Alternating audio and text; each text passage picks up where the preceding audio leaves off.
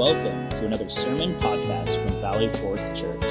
We are a church in Spokane Valley, Washington, and are dedicated to the mission of making, teaching, and sending disciples to the glory of God.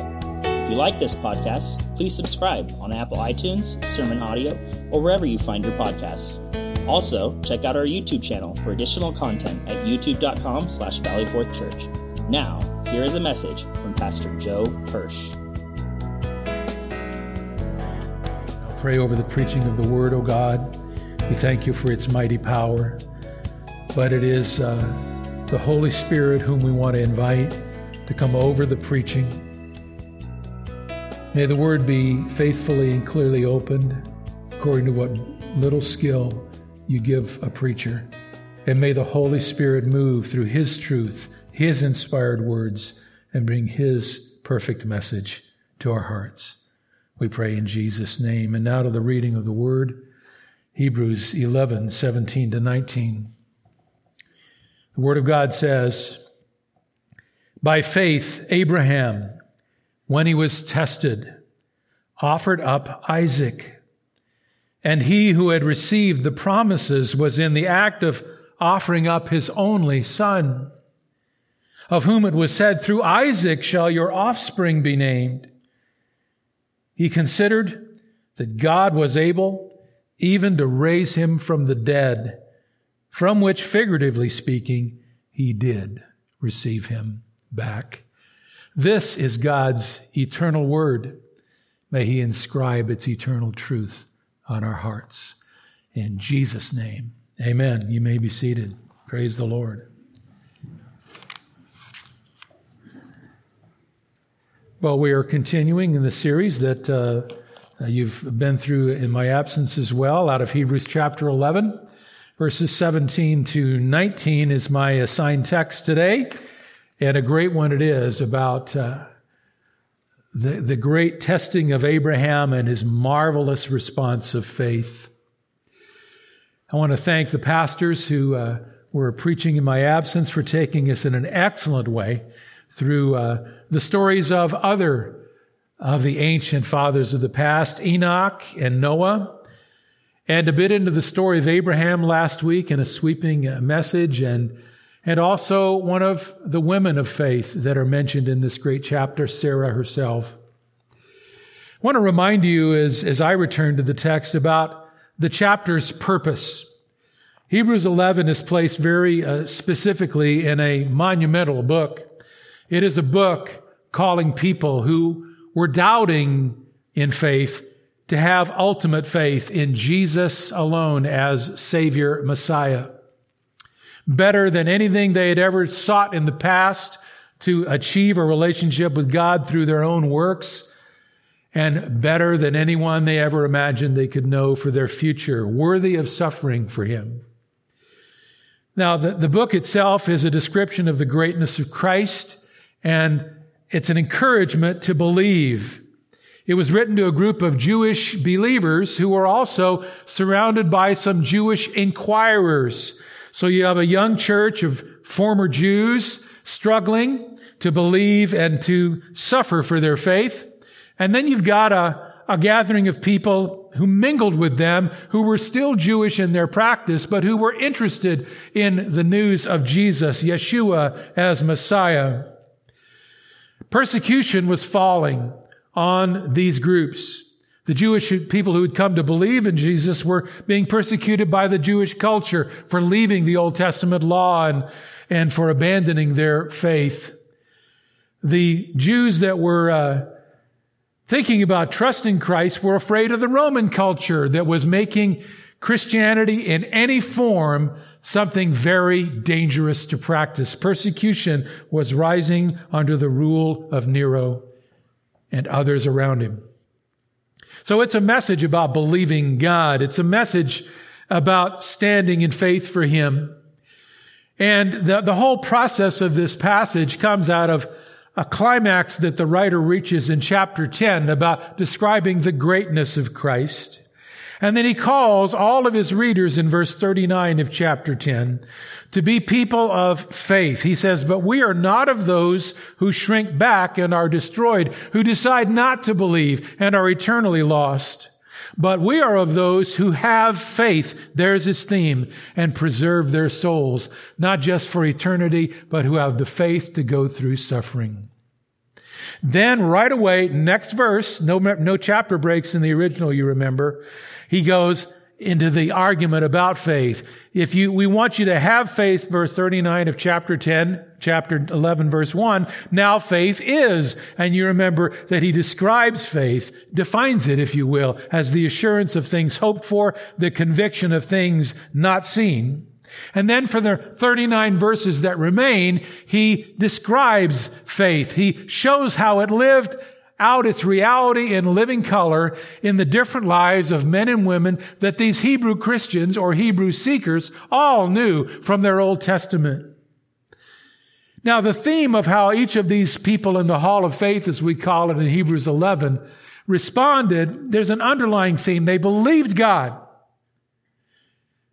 But it was a belief that was made in spite of circumstances. You'll take a look at every life, the lives that have been preached to you in the last few weeks and the lives that will be preached in the weeks to come. All of them believed God in the face of circumstances that screamed at them to do otherwise, not to believe in the God of the Scriptures.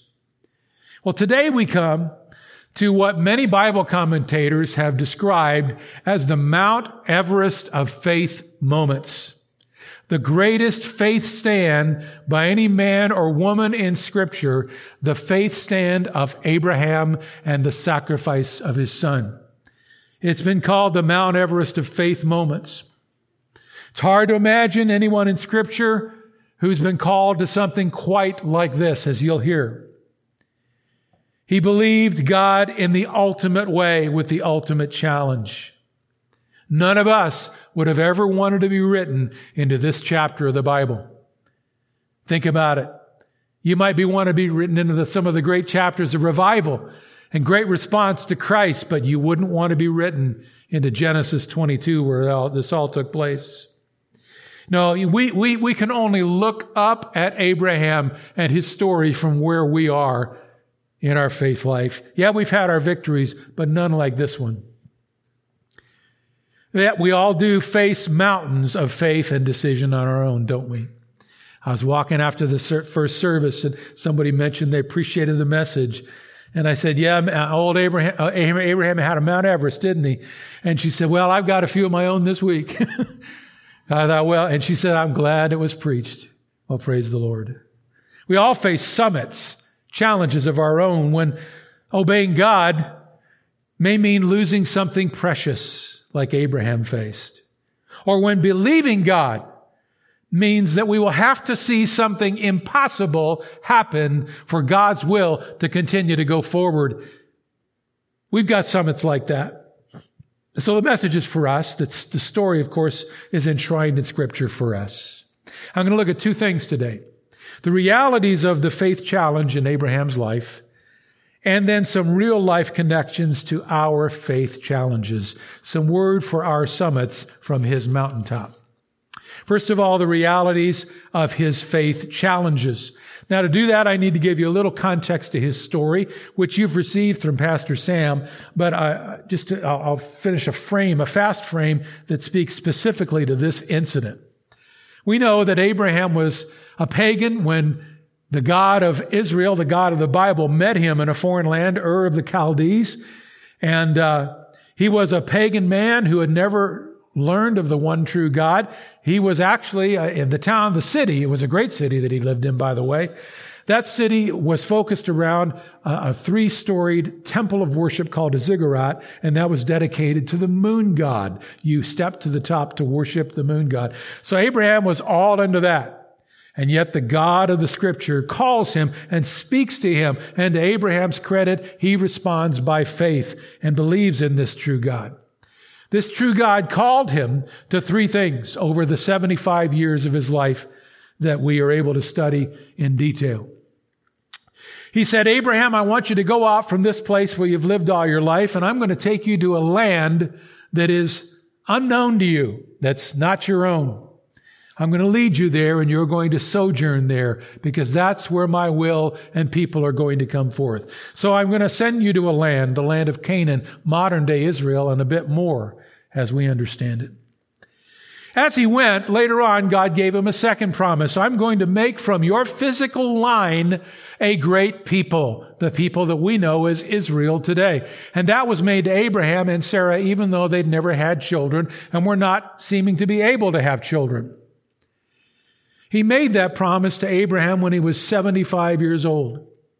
The third promise that God articulated sometime later was that through Abraham, all the nations of the world would be blessed, because through Abraham's line would come a Messiah, a Savior, only through Abraham's line, who would pay for the sins of his lost people.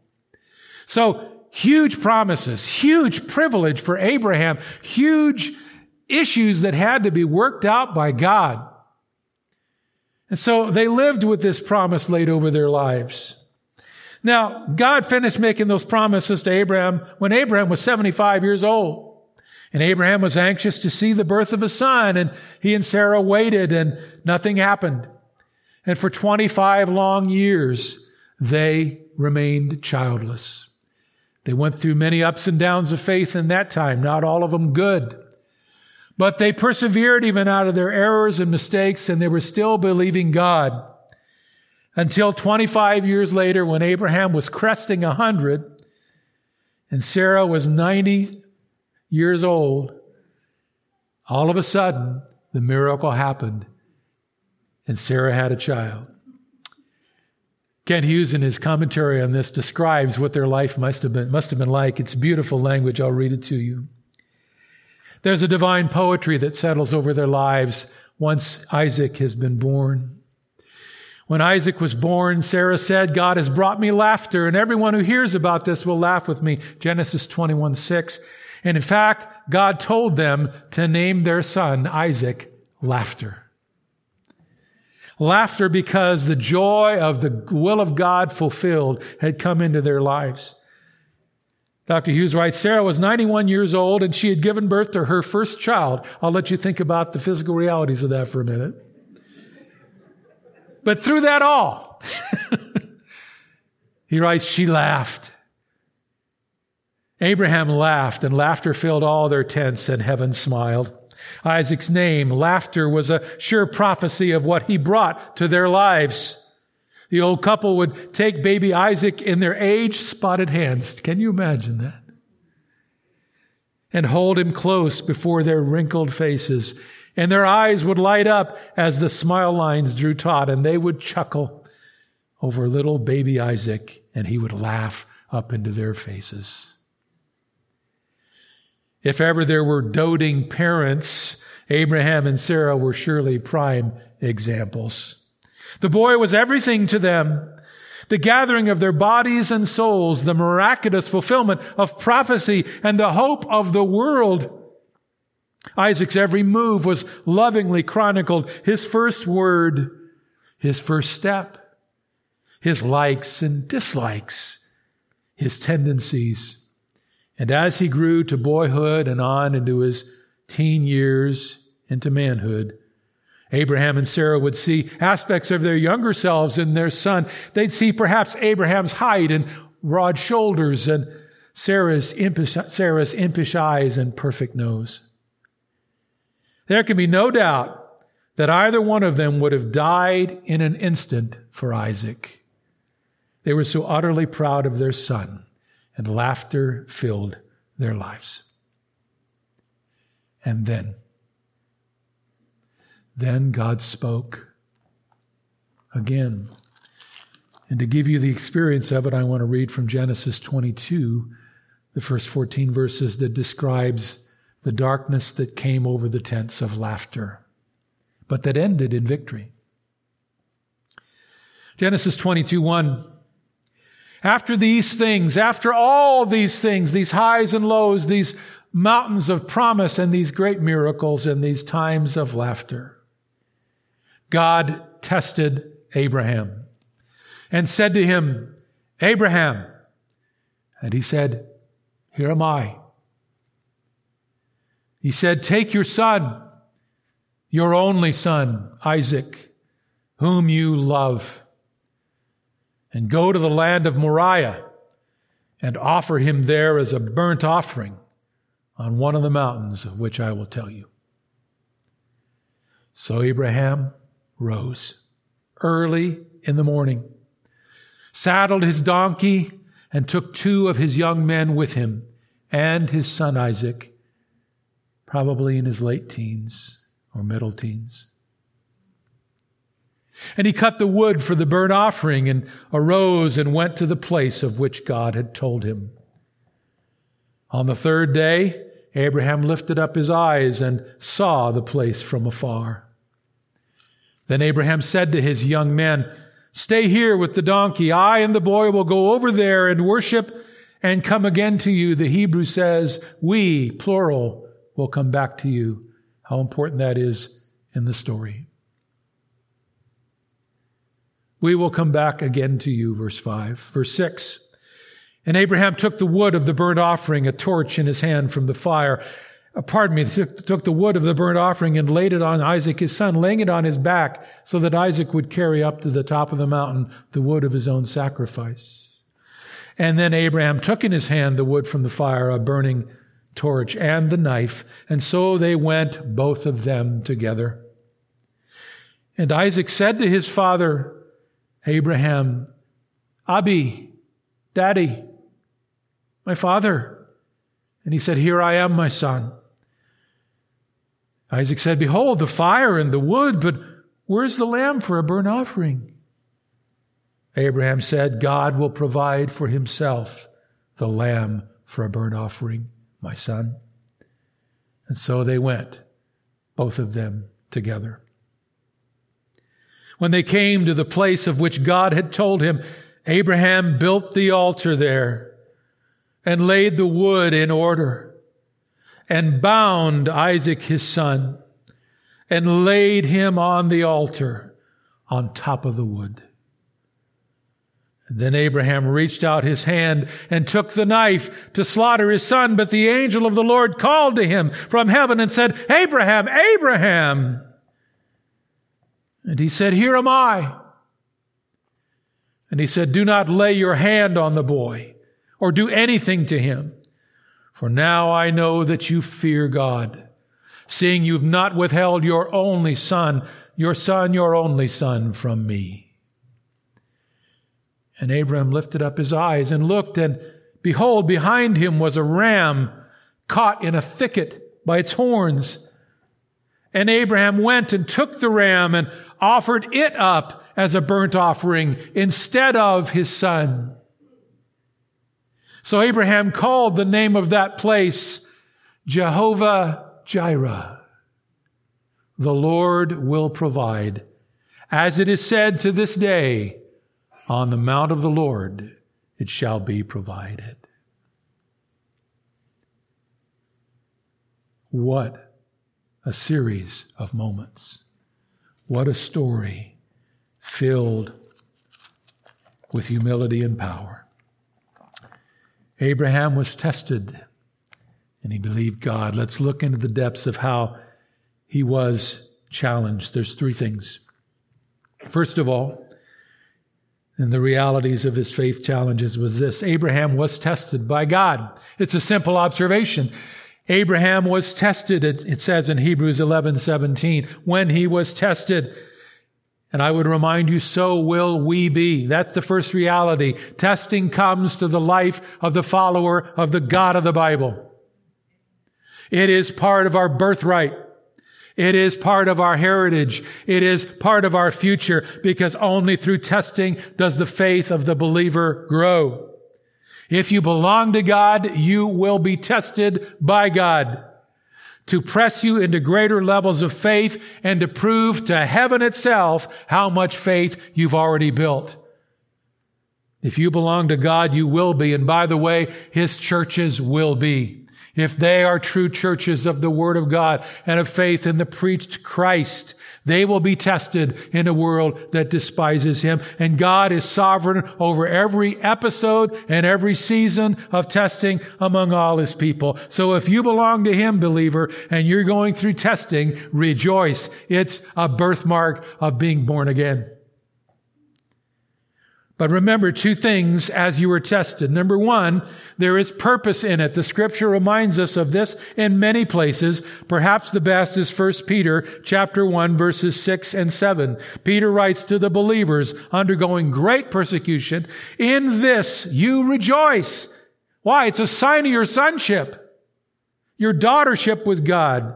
Though now for a little while, if necessary, I believe the Greek says, since it's necessary, God never tests you without a divinely perfect and loving reason. You have been grieved by various trials, so that the tested genuineness of your faith, the word tested, same Greek word as in Hebrews 11:17, peirasmos, and it came from working in leather. And it meant to try to pierce a piece of thick leather with a sharp tool. And so when they had tanned the leather and seasoned it, the leather worker would take a sharp tool and he would try to press a hole in that leather. He was testing it to see if it could take sharp, constant pressure. And it proved its worth and it proved its strength. When you passed the peirasmos, that pressing of trial did not puncture through your faith. You sustained your faith under the piercing of the trial. And he says, your tested faith will prove the genuineness of your faith, so that the tested genuineness of your faith, more precious than gold that perishes, though it is tested by fire, may be found to result in praise and glory and honor at the revelation of Jesus Christ. When you stand before Christ in heaven at the great reward ceremony of heaven, you will be praised and honored for how you responded in faith to the pressing in your life, guided by God. Don't you want to be rewarded and honored by Him?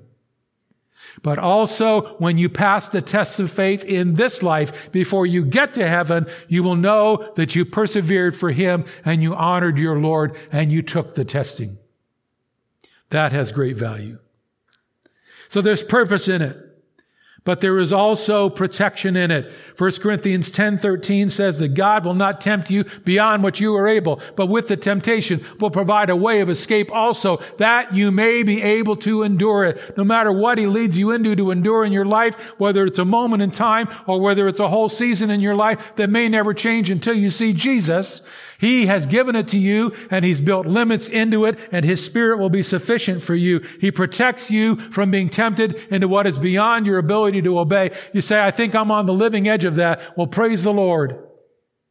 He's honored you with a great test. Honor Him with one more day of believing. You say, that's all inspiring language, Pastor.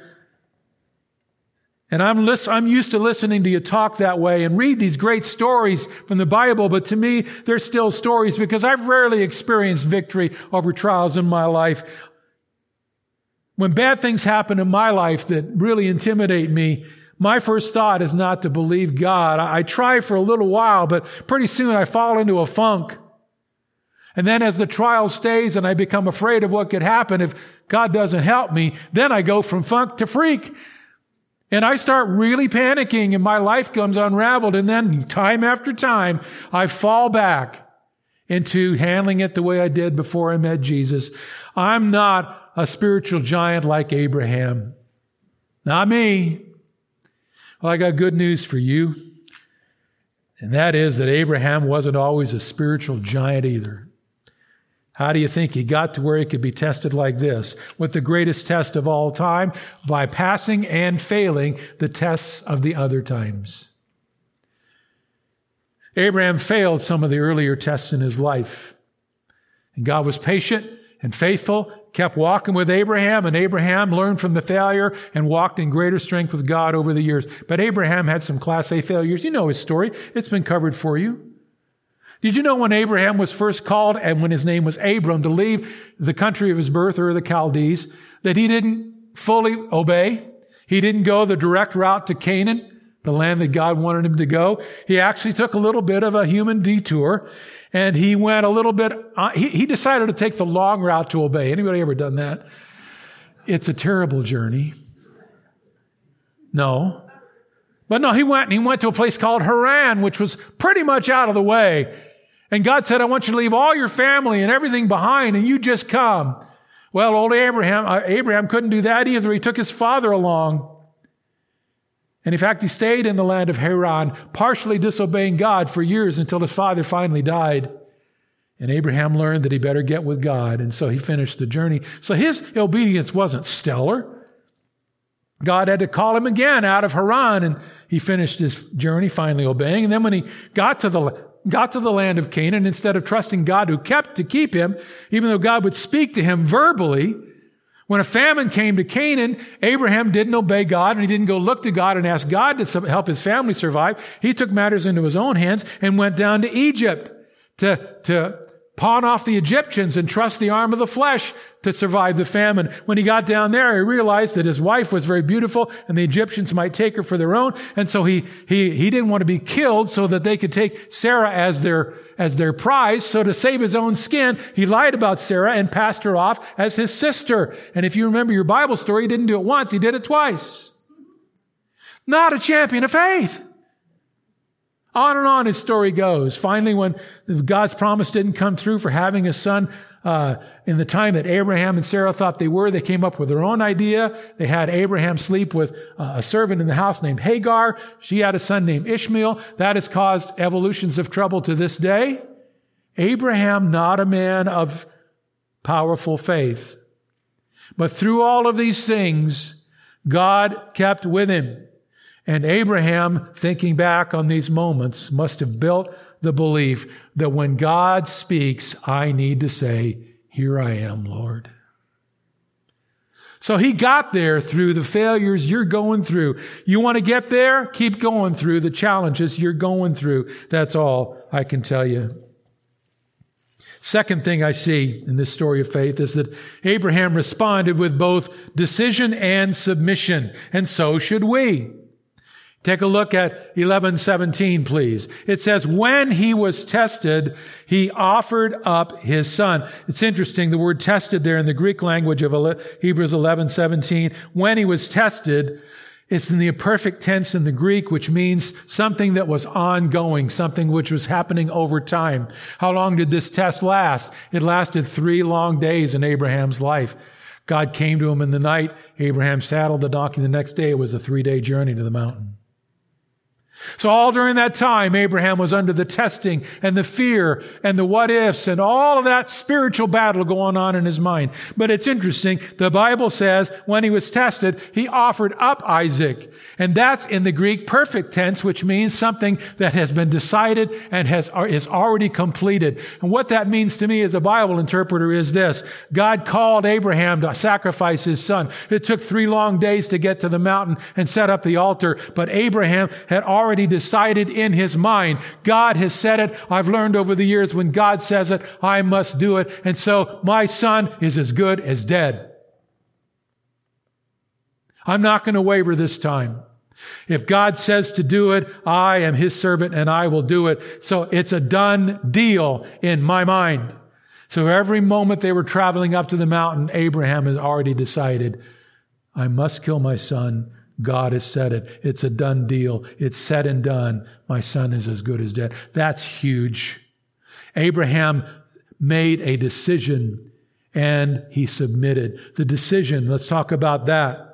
Can you imagine if Abraham hadn't been seasoned by trials to this point and Abraham had said no in that great moment?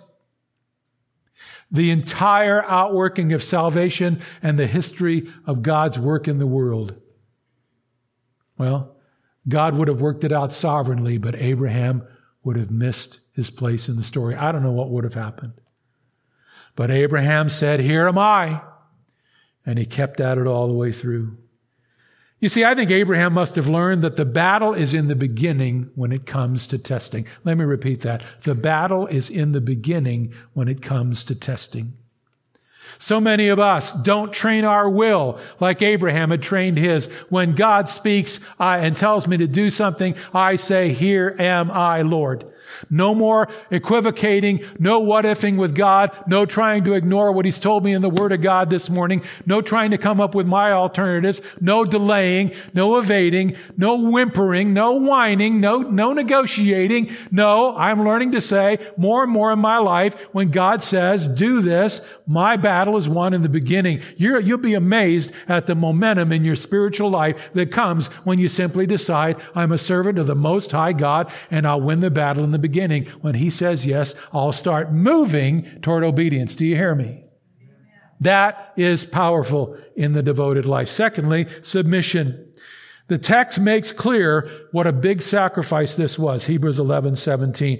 God calls Abraham, and He says, "I want you to give up your only son." Only was monogenes. It meant your only begotten son. It didn't mean his only physical son, because Abraham, a physical son through Hagar named Ishmael, and he also would have other sons later in his life. So it wasn't his only physical son, but it was monogenes. Only begotten means unique, one of a kind, unlike any other. And so the text reminds us that God was telling Abraham to give up the one and only son of promise, the son of promise for the world. He was asking him to give Isaac up in such a way that he couldn't even imagine. He emphasizes in verse 19, this is the one whom God Himself had said, "Through Isaac shall your offspring be named." You can imagine what went through Abraham's mind. But God, didn't you just tell me a few years ago that through Isaac the Messiah would come, that through Isaac the whole nation that you said would come from me is going to arise, and only through Isaac? You didn't say Ishmael, you said only Isaac. Okay, Lord. I don't understand it, Lord. But I know You. No more precious son for me, Lord. But not a blink. You see, I think Abraham must have learned another secret, and that is, the secret is in the surrender. When God brings great testing into your life, when the piercing tool presses into the leather of your belief, and He brings you into something you never even quite imagined, if in your walk with Him, you already made the decision and have lived into the decision that your life is His life, your hopes are His hopes, and He is master. As Jesus said, "No one who comes to me and wants to be my disciple can come unless he hates his own life.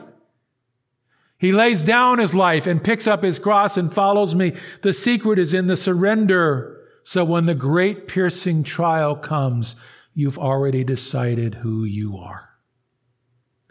You hold nothing. Abraham responded with both decision and submission, and so should we. And finally, Abraham trusted God, Hebrews tells us, with the consequences of his calling. So must we. He trusted God with the consequences of his calling. Now, whose calling? Not Abraham's calling. He trusted God with the consequences of what God wanted to do. God had a new calling. God had a new decision. And Abraham said, "God, if you want this done, you're responsible for how all this works out. I give it all to you. My responsibility is to obey. Your responsibility is to work out your will in all this. And I don't have a clue about how you're going to do it, but I will obey you." You see the text. It says in verse 19, Abraham considered that God was able even to raise Isaac from the dead. Now look at this. Abraham did two things. He considered who God was, first of all. Considered there in verse 19 is the Greek word logizomai. Interesting word. It's a word that we hear a lot around Facebook these days because it's the word from which we get logarithm. It's a method to calculate numbers and predict results. In the Greek world, it meant to compute or to calculate. It was a bookkeeper's and accountant's term for adding things up. But Abbott and Smith in their lexicon tell us that when it came to just human decisions outside the world of numbers, it meant to deliberate, to weigh what you know, and to come to a reasoned conclusion. And that's what the Bible says Abraham did when God brought him this overwhelming trial and challenge that he couldn't understand from his human orbit. He simply took what he knew about God and he added it up. He reasoned. He added up the facts that he knew about God, and it gave him the confidence to trust God with something that didn't compute. Here's how his math might have run. My problem given to me by God, this unbelievable task that he wants me to do, this obedience that he's called me into, which is beyond my human understanding, my problem added to what I know about his person, multiplied by what I know about his promises, equals a peaceful perspective for me.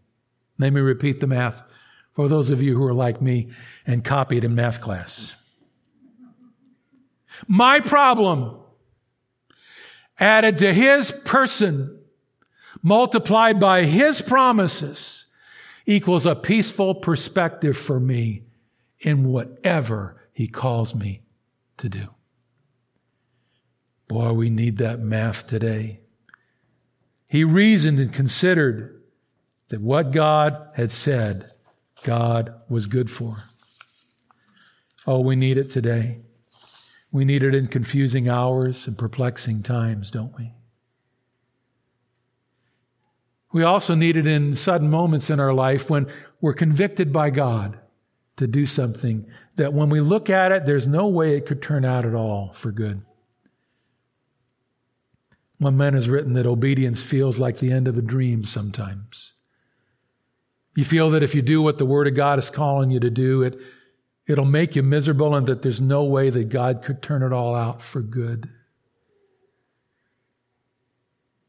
Maybe the clear call of God for you is, for His will right now, is for you to stay single. And you battle with the impossibility in your soulish life to do that. Or maybe the call of God for you is to stay married and continue the spiritual battle and the loneliness that you live in. Or it's to stay in one job that, boy, you wish you could get a reprieve from, or to have to leave a job that you didn't expect, but God is making it clear. Maybe it's a call to get baptized after years of really not, and going through the fear factor of what will people think. Maybe you've been spoken to from the Word of God to speak up at work about Christ and hold to your spiritual integrity, and in this age know that real penalties might come your way. Or maybe the Word of God is calling you to confront a person who's in sin, and you already know the outcomes are just going to be tough. Whatever it might be, the prospect of doing it is terrible to you, and it's sort of like the loss of an Isaac, the future that you had looked for, with what God is saying is going to be threatened.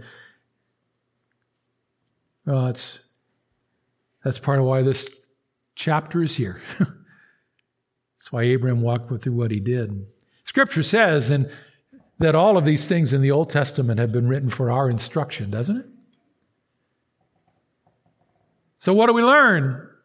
Abraham trusted God with the consequences of God's calling, and so must we. He considered who God was. He did the math. And he lived in that, and God gave him a measure of peace. And secondly, because of that, he experienced what God did. Look at the last part of the verse in verse 19. Abraham persevered. Abraham did the unthinkable. And he considered that God was able even to raise Isaac from the dead. Somehow God would work this out and he would be present in all of this. And from which, figuratively speaking, he did receive him back. Because when he got to the top of the mountain and the wood was laid and the knife was raised, God spoke. But wasn't Isaac as good as dead until that minute? Yes, he was. Abraham had decided this time, no debate with God. I'm going to bring down the knife. My son's as good as dead. And as the knife was swinging down, God spoke into the picture. And Abraham did, figuratively speaking, receive his son back from the dead, because that boy was as good as dead on the altar, wasn't he? And the will of God moved. And God had a plan all along. And God had a purpose all along. And Abraham trusted him all the way through the plan. And the sweetness of it, my beloved, is that when you trust him through the plan, God will often let you taste the sweetness of the purpose and the outcome. And Abraham walked down the hill with his son and went back to those two servants. And just as he believed by faith, they both came back and they both went home. And I'll tell you right now, both Abraham and Isaac had a faith story for the ages in their hearts. And they knew and believed God from that like they had never believed him before. If you consider who God is, you'll get to experience what God does. I mean, how many times have you taken a bold step of faith at great potential cost to you, and then on the other side seen what God had planned? Isn't it awesome? It truly is. Well, those are the real life realities, and let's go now, as I conclude, to two real life connections for you. Although we've been making connections all the way through, haven't we? Two, one is that I learned that God will sometimes confuse us when he tests us. Amen to that. And we just have to keep believing anyway. That's one of the great stories of Abraham's encounter here. We just have to keep believing all the way through the confusion, doing the math, trusting the Lord. As Dr. Dwight Pentecost said in his commentary on this passage, there are times when we have to believe in the darkness what we knew from God in the light. Testing. Second, God always has a good plan, and never more than the day when he offered up his own son. In conclusion, take a look at the last phrase of verse 19. And he received, figuratively speaking, Isaac back from the dead. Not only did Isaac get to the brink and was he as good as dead until God intervened. Many Bible teachers have looked at this passage and at Genesis 22 that I read to you and have seen some figures speaking in that story about a sacrifice that was yet to come on another mountain called Calvary. Foreshadowings, if you will, of a time when another father would lead another son up another mountain. Only this time, the knife would fall and the world would change.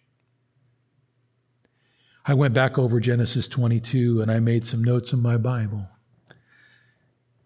Let me just highlight those as I bring your focused mind to the unity of the Word of God, and that this whole experience on Mount Moriah that day in Genesis 22 has inklings of what was to come for you.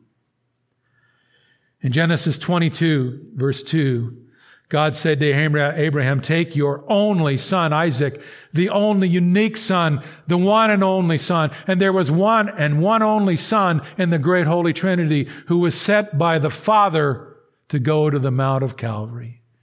Isaac, to me, prefigures our one and only Lord Jesus Christ, the precious one.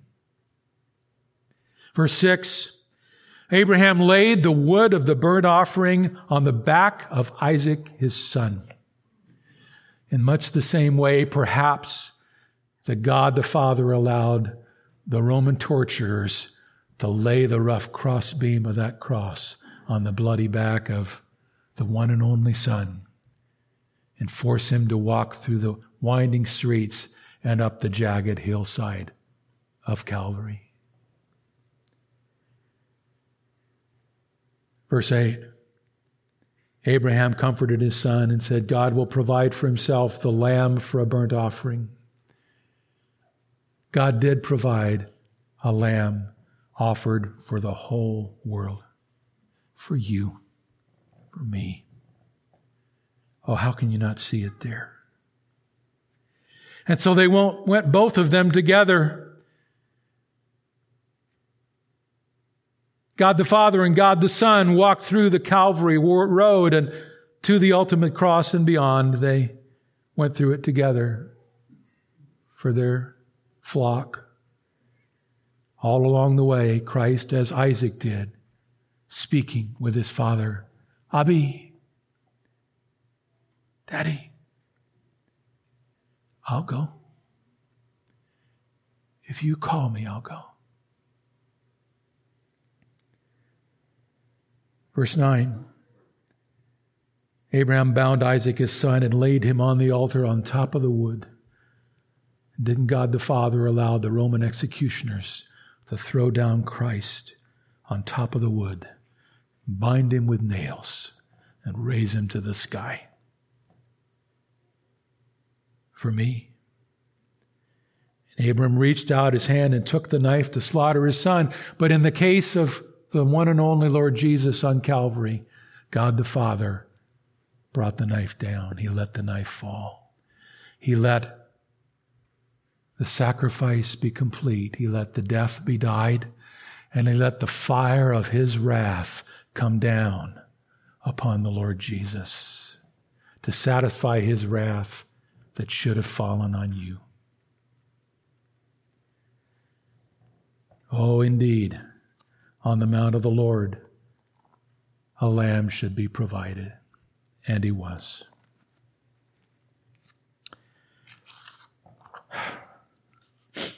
You know, God took the worst day in Abraham's life and made it his greatest day. And God took the worst day in history, Crucifixion Day, and made it the greatest day in history.